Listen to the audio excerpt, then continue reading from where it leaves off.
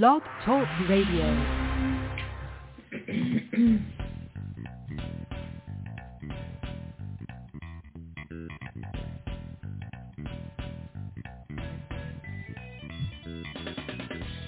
Welcome to the Football Garbage Time.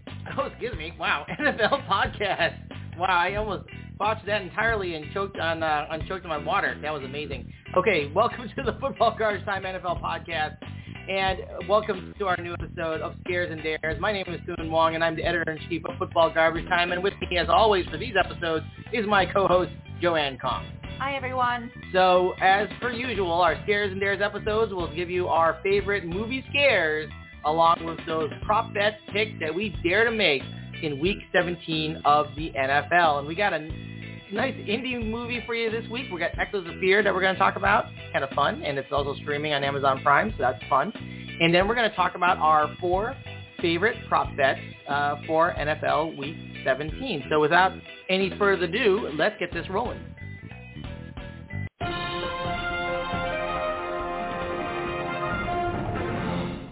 So let's jump into our scare of the week, and that is, as I mentioned, Echoes of Fear. So this is going to be an interesting one because, again, it's an indie movie that came out very recently, around 2018, but got its launch a little bit late because of the pandemic. It's actually a brisk hour and 30 minutes long, and it is a multi-festival award-winning and nominated movie. But, of course, like I said, it's an indie movie, so that we know there's strengths and there are weaknesses when it comes to indie movies.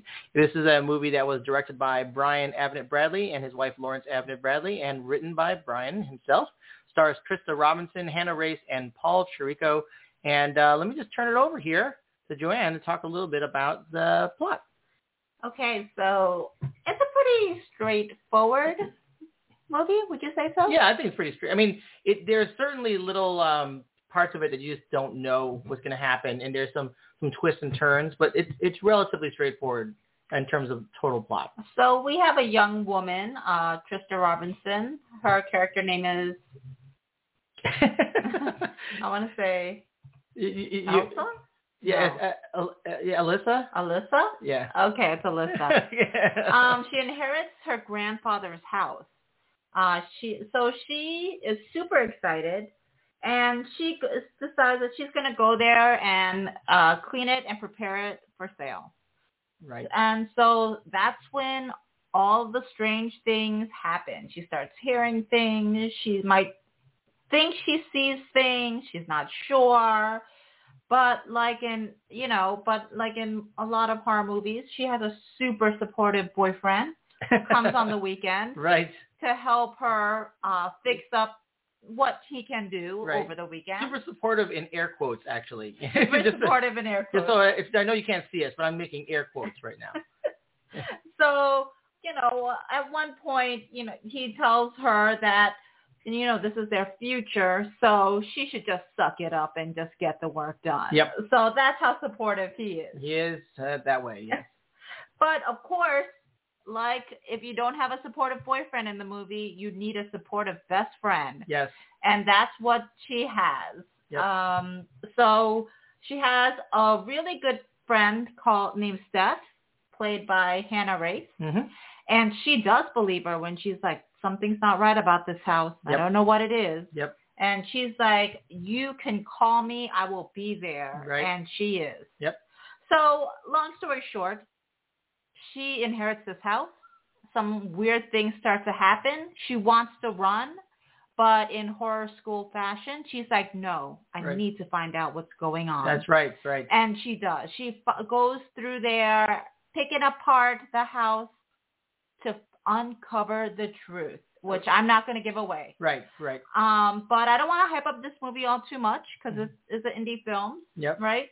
An hour and a half was, I think a good. About right. Yeah, it's about right. It wasn't too long, any longer. This is another movie where if it was any longer, you would have probably just turned it off. Yeah, it could have gone off the rails. Definitely. Yeah, so it has some mediocre acting. It has some, some average filmography. Yeah. And the storyline might seem a little slow at first, but I think picks up. Yep.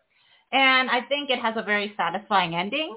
And for all of you out there that loves a good jump scare, this movie has that too. Yeah, they definitely, and this is something that we read about in some of the reviews that we read prior to watching the movie, is that in the middle of the film, it does tend to have a little bit of an over-reliance on jump scares.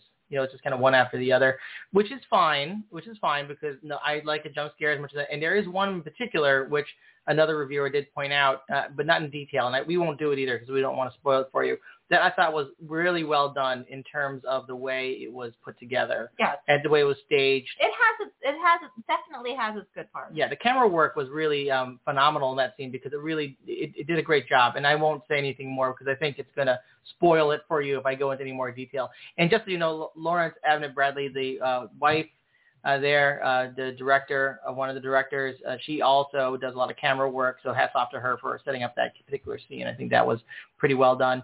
I'll also mention that the house in which is all filmed in, apparently the trivia that we looked up on the internet here, it belongs to Brian Avnet Bradley. So there you go. So it looks like they live in that house. That's kind of spooky. Yeah. Because you wouldn't want to live there after watching the film, that's for sure. No, I wouldn't want to. No. Nobody would. Even before watching the film, I didn't want to live Probably there. not before, but certainly after. Certainly not after.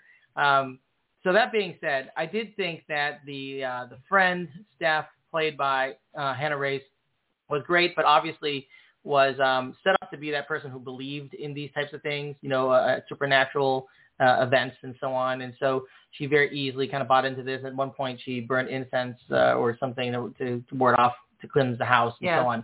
So that's the type of character she is.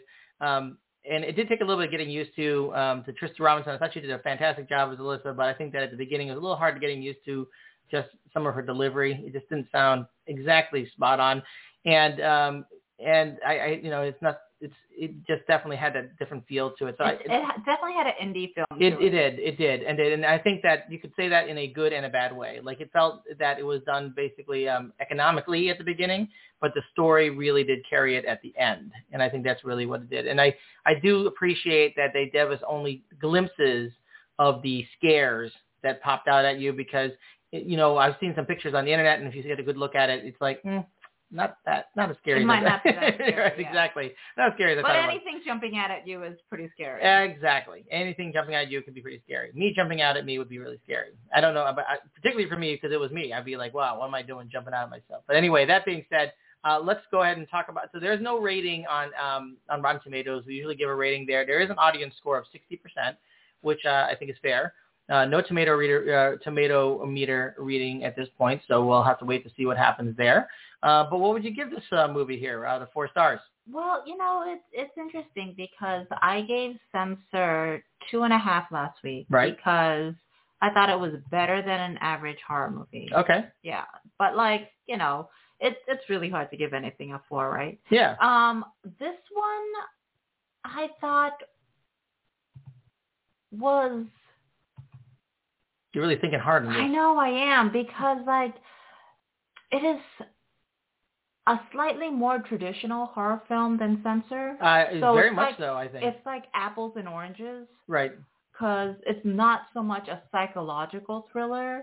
It is actually horror. Yeah. Like it's in your face. It's exactly what you'd expect it to be. So I'm going to have to, saying that it's Censor and Echoes of Fear's apples and oranges, I'm going to have to give it a 2.5. So you're gonna give 2.5 to Echoes of Fear, yes, and you give 2.5 to Censor as well for different reasons. Right, for different reasons because they're both better than average movies. Yeah, they're both agree. better than average movies, and but I don't think it was so exceptional to give it a 3. And yet, Nicolas Cage wasn't in it, so I can't give it a 3.5. Okay. Well, I guess you add Nick Cage to anything, you just give it an automatic 1-star bump.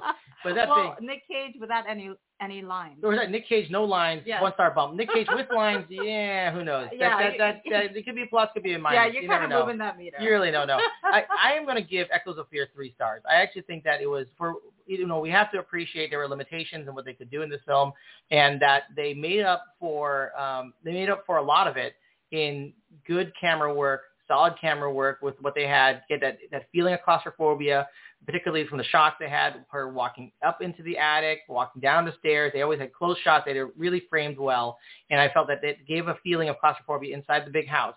So that's sometimes hard to do when you have all that open space to make people feel like, I'm in a very narrow, enclosed feeling. And I think they did a good job of that. And I think they also did a good job with taking the story and turning it into something I didn't expect. It is ultimately very straightforward in terms of the story and plot line, but I thought ultimately I didn't expect it to go in that direction. I thought that the twists were well done, and they were not telegraphed completely. Although now if I go back and think about it, they may be some telegraphing, but I thought it was pretty good. I don't think it is. I don't think you would guess that would be the ending. Right. So I think the ending of the story makes up for a lot of it. I think that they have to recognize the limitations they had in terms of budget, and I think they did a great job with the camera work. So I give it 3 stars out of 4. But I'm obviously much more generous than Joanne is as far as these things are concerned. So that's what we got for our Scare of the Week. Echoes of Fear. Check it out on Amazon Prime streaming. I think it's worth a check out. Let's go stream it. I think it's good. It's good fun. All right, let's hit the boxing bell on that one and move on to our first pick of the week for our prop bets that we dare to make in Week 17. And Joanne, let's start with you. My first pick is Jonathan Taylor. He is going over and under 108.5 rushing yards only against the Las Vegas Raiders. Okay. So this is interesting because, Jonathan Taylor has definitely been the superstar of the Colts this season. But this week, Week 17, Carson Wentz is out on a COVID-19. Right. So who are they going to rely on? It is probably going to be Jonathan Taylor. Yeah, a whole lot of Jonathan Taylor. Yep. In the last 7 weeks, though, Jonathan Taylor has only had one game below 100 rushing yards. Okay. And that was against Tampa Bay. Okay. And last week against the Cardinals, he had 108 rushing yards. Mm-hmm. So,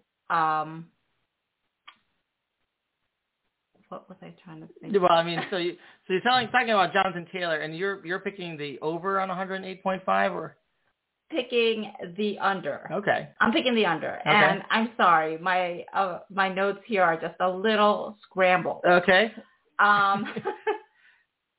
So is everything really ultimately. So is Carson Wentz. He's also scrambled for the week. So. But yeah. So anyway, yes, logic would say yes, you should pick the over on Jonathan Taylor. But even with his production over the last 7 weeks, I don't really think that he is going to get over 108 yards. Like the Las Vegas Raiders are going to be ready for him. Because they know Carson Wentz is out, like he is their main machine, right. And like now the Colts have to rely on their backup quarterback. Sure. Who is this guy? Sam Ehlinger. Yep. Sam Ehlinger. Like this will be his first start. And during the preseason when he played, he did throw for 288 yards, but he also threw for 3 interceptions. So I mean, if you're ready for Jonathan Taylor, that's your focus. Like to stop that game and, dare, Sam to throw it over in the air. Yeah. You don't know how many targets Jonathan Taylor is going to get rushing. How many carries? How many carries he's going to get rushing. That's not saying that he's not going to have receiving yards. Sure. But is he going to break 108? I don't know. I don't think he will. And I just got to say 2 words, for the Colts. And starting their backup is Ian Book. Yeah, sure. Yeah, he absolutely kiboshed Alvin Kamara this week, taking over that offense for the Saints. Kamara barely broke 50 yards in total. How good is Kamara? Yeah, right? Well, and that's not to take anything away from the New Orleans defense, but whoa, Ian Book. Yeah, so Ian Book was terrible, and then I guess you're saying Sam Ehlinger equally terrible. Possibly. We don't know. That's the thing. This will be his first start. Well, he's going to be very green. He's going to go out there probably very nervous, or maybe he has a buttload of confidence. I don't know. I don't know this guy. Could be. But I'm thinking, you have a rookie starter. In a game that really matters. I mean, the Raiders are just one game behind the Colts. Yep. For, in the AFC. wild card. So that is huge. Like the Raiders, if they want to go anywhere, they need to win this game. Yeah, I think though honestly that the Colts will go ball control here and will just feed Jonathan Taylor. But what I think is going to happen is that you might see other running backs taking this, and you might see a little bit of play action from Sam Ehlinger. So I wouldn't be surprised to see more involvement from Mo Alie-Cox and tight ends, and more involvement with perhaps other running backs in Indianapolis aside from Jonathan Taylor. 108.5 rushing yards is a lot. It's a lot. Yeah, it's a lot. I mean, he's done it. But like, I think the mood and the need that the Raiders have, it's maybe a little too much. Okay. All right. So take the under on Jonathan Taylor. I'm going to take the under. Okay. I'm going to take the under. On 108.5 rushing yards. Against the Las Vegas Raiders. Sounds good. All right. So my first pick of the week is Matt Stafford. So Matt Stafford has a prop bet now at 2.5 total passing touchdowns plus interceptions. So that's a prop bet of over under 2.5 total passing touchdowns and interceptions. I am taking the over on that. I'm taking the over. And if you've heard the show in previous weeks, you know exactly why. Because over the 15 games he's played this season for the Rams, Stafford has gone over 2.5 total passing touchdowns and interceptions in every game except for one. And that one was in week 5 against the Seahawks, and that's only because he ran in a touchdown. So I'm just saying, if he does it 14 out of 15 times, I'm pretty sure he can do it against the Baltimore Ravens. In his last 2 games against the Ravens, just so you know, and this is actually prior to his time with the Rams, but he averaged 5 total passing touchdowns with interceptions. So again, even before he was with the Rams, he was over 2.5. And the Baltimore Ravens defense doesn't get many interceptions, but they do allow the 3rd most passing touchdowns this season, 28 in total. And in addition to that, allow the 7th least rushing touchdowns this season. So you put that together, and what does that mean? That means that the Ravens are funneling their offensive scores through the air. They're basically saying, we are a air funneling defense. Don't try to run on us because we aren't going to let you score on the ground, but we will let you score at will in the air. So that means Stafford, his odds of getting those passing touchdowns just went up. He's averaging over that 2.5 on the combination. I wouldn't be surprised if he get over 2.5 for just touchdowns alone, passing touchdowns alone. The Ravens, again, typically dominant in terms of time possession, but over the last 3 games, they've been really hampered by injury. They have the 4th shortest time of possession in the NFL. It's just 25 minutes and 59 seconds, which means more time on the field for Stafford, more opportunities for passing touchdowns and interceptions. I don't think he throws an interception. I think he probably gets 3 touchdowns, but it doesn't matter for the prop bet because he only needs to get plus over 2.5 passing touchdowns plus interceptions. So all that is going to push towards Stafford having that day where he will very, very likely exceed 2.5 total passing touchdowns and interceptions, particularly against this Baltimore Ravens defense, which is ravaged by injury and ravaged by COVID. So I wouldn't be surprised with that. And in addition to that, if you need a little bit more information, it's tangential, but Darrell Henderson, just basically out for the rest of the season. Cam Akers may come back. You got perhaps Sony Michel there. Hey, listen, you don't got an established run game right now. Throw the ball. And I think they're going to just keep throwing it. I mean, they're going to keep using Van Jefferson. They're going to keep using OBJ. And, of course, the miraculous Cooper Kupp, who just never lets anyone down. No, so, he doesn't. There you go. Matt Stafford, over 2.5 passing touchdowns with interceptions. Yeah. You've been picking Stafford a lot. I'm really in on Stafford this year. I believe in him. He hasn't believed in me so far every single week, but I believe in him. He failed me in my fantasy team. Yes. Fantasy game this week. He hasn't been all around fantasy winner, but that being said, he generally does what he needs to do. So I'm gonna bet with him this time. All right, what's your next pick here? My next pick is gonna be Tyreek Hill. Okay. Over or under 83.5 receiving yards against the Cincinnati Bengals. Okay. So I guess for most of you fantasy players out there probably know Tyreek Hill had a miserable game last week. Really, really disappointing. Oh, my God. I have him on my team, so it was heartbreaking. Yep. I mean, 2 targets, 2 receptions, 19 yards. Yep. No touchdowns. No. Byron Pringle, though. Byron Pringle had a day. And that is the thing. Tyreek Hill has only had 4 games this season with over 83.5 yards. Only 4. Oh, that's surprising. And the reason is just like you said, it is because Patrick Mahomes has a lot of targets and options. Right. He can give it to Travis Kelce, which he loves to feed. Whom he should be back this week. Yes. Brian Pingle, like you said, McCall Harmon, Marcus Robbins, all these guys, they all touch the ball. Right. It might not be in every game, right, but they have their moments. Right. So it is like really hard to think that Tyreek Hill is going to go over 83.5 receiving yards, even though Cincinnati has one of the worst like passing defenses. Like they average 252.8 passing yards per game. They're on the bottom. Right. They allowed the Ravens to score 304 passing yards with their backup quarterback, Josh Johnson. That's true. Backup quarterback. Yes. Not just a backup. He might have been watching TV the week before they picked him up. Like on his couch eating potato chips. But the thing is that Patrick Mahomes does not have to throw it to Tyreek Hill. That's right. He has a lot of other options out there, and that is why I'm going to pick the under for Tyreek Hill. All right, so Tyreek Hill, the under on 83.5 receiving yards against the Bengals this week. Okay.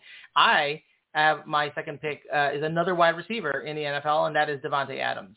Probably 1 and 2 there, Davante Adams and Tyreek Hill in terms of wide receivers in the NFL. But I can't even say that anymore because Cooper Kupp probably is 1. I think he's 1, yeah. But Davante Adams and Tyreek Hill, I would say we can all agree top 3 in terms of wide receivers in the NFL. Anyway, he has a prop bet currently against the Minnesota Vikings at 75.5 total receiving yards. And I am going to take the over on 75.5 total receiving yards. Why? Well, Davante Adams averages 97.3 receiving yards per game. 97.3. And guess what? Big news here. 97.3 more than 75.5. Yes. And that's the second most receiving yards per game of any wide receiver in the NFL.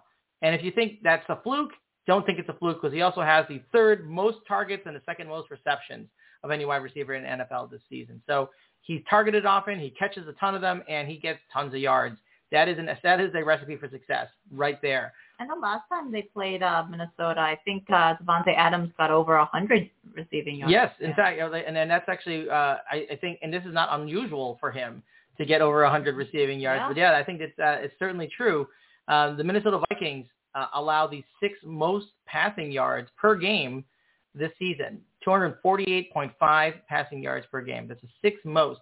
And as you alluded to there, Joanne, Davante Adams, he's exceeded 75.5 because we don't need to get to 100. No. But he's exceeded 75.5 receiving yards in 11 of 15 games this season. That's really good. Yeah, the Packers. Unfortunately. I mean, it's unfortunate because you know how much I hate the Packers and hate Aaron Rodgers. But Davante Adams is a guy I would bet with. The Packers also have the 4th longest average time of possession this year at 32 minutes and 17 seconds. And as I like to say, more time for the offense means more opportunity to put up numbers. So I like Davante Adams going over 75.5 total receiving yards this weekend against the Minnesota Vikings. All right, so that brings us to the end of our show. That's our 4 prop bets. You want to talk about the prop bets from last week? Yes. Okay. All right. So let's talk about the prop bets from last week. All right. Fire away. So last week, I had Josh Allen over and under 1.5 passing TDs. Mm-hmm. I picked the scene, right? I picked the over on that. Okay. And we had Darrell Henderson over and under 75.5 rushing yards, and I picked the under on that. Yes, that's right. So Josh Allen was over. Yep. Big surprise. And Darrell Henderson, unfortunately, was under, but under for a really bad reason because he got injured and left the game. Yes, that's true. But regardless, it was right. That is absolutely true. That you were absolutely right with that. I had Justin Herbert at over 285.5 total passing yards plus rushing yards, and I had Cooper Kupp over 92.5 receiving yards. Now, Justin Herbert blasted over 285.5 passing plus rushing yards. He had 336 passing yards alone and then added up 15 rushing yards there. So probably not that big of a deal, but just the passing yards alone exceeds the 285.5 that I was betting on for Justin Herbert. And for Cooper Kupp, I mean, what was interesting about that game was that it was a much more of a ball control game than I thought it was going to be. And, of course, Darrell Henderson going out early kind of skewed some of the numbers that kind of went in there. But as far as Cooper Kupp is concerned, he did not disappoint. He ended up with 109 receiving yards during that, so over 92.5. So there you go, a clean sweep, 4 for 4, 2 for 2 for Joanne, and 2 for 2 for me. I guess we should have led with that. You guys can trust us. We're 4 for 4 in week 16. Okay, now we can get to the end of the show and hit the air horn. Here we go. All right, Joanne, so why don't you give us your social media so people can follow you? It's at Kung Fu for You on Twitter. All right, and as I always say, thank you for coming out and listening and wasting time with us. You can follow me on Twitter at FBGarbageTime. And until next time, enjoy your scares, enjoy your dares, make your prop bets, and win yourself some money. And enjoy your NFL week. Bye. Good luck.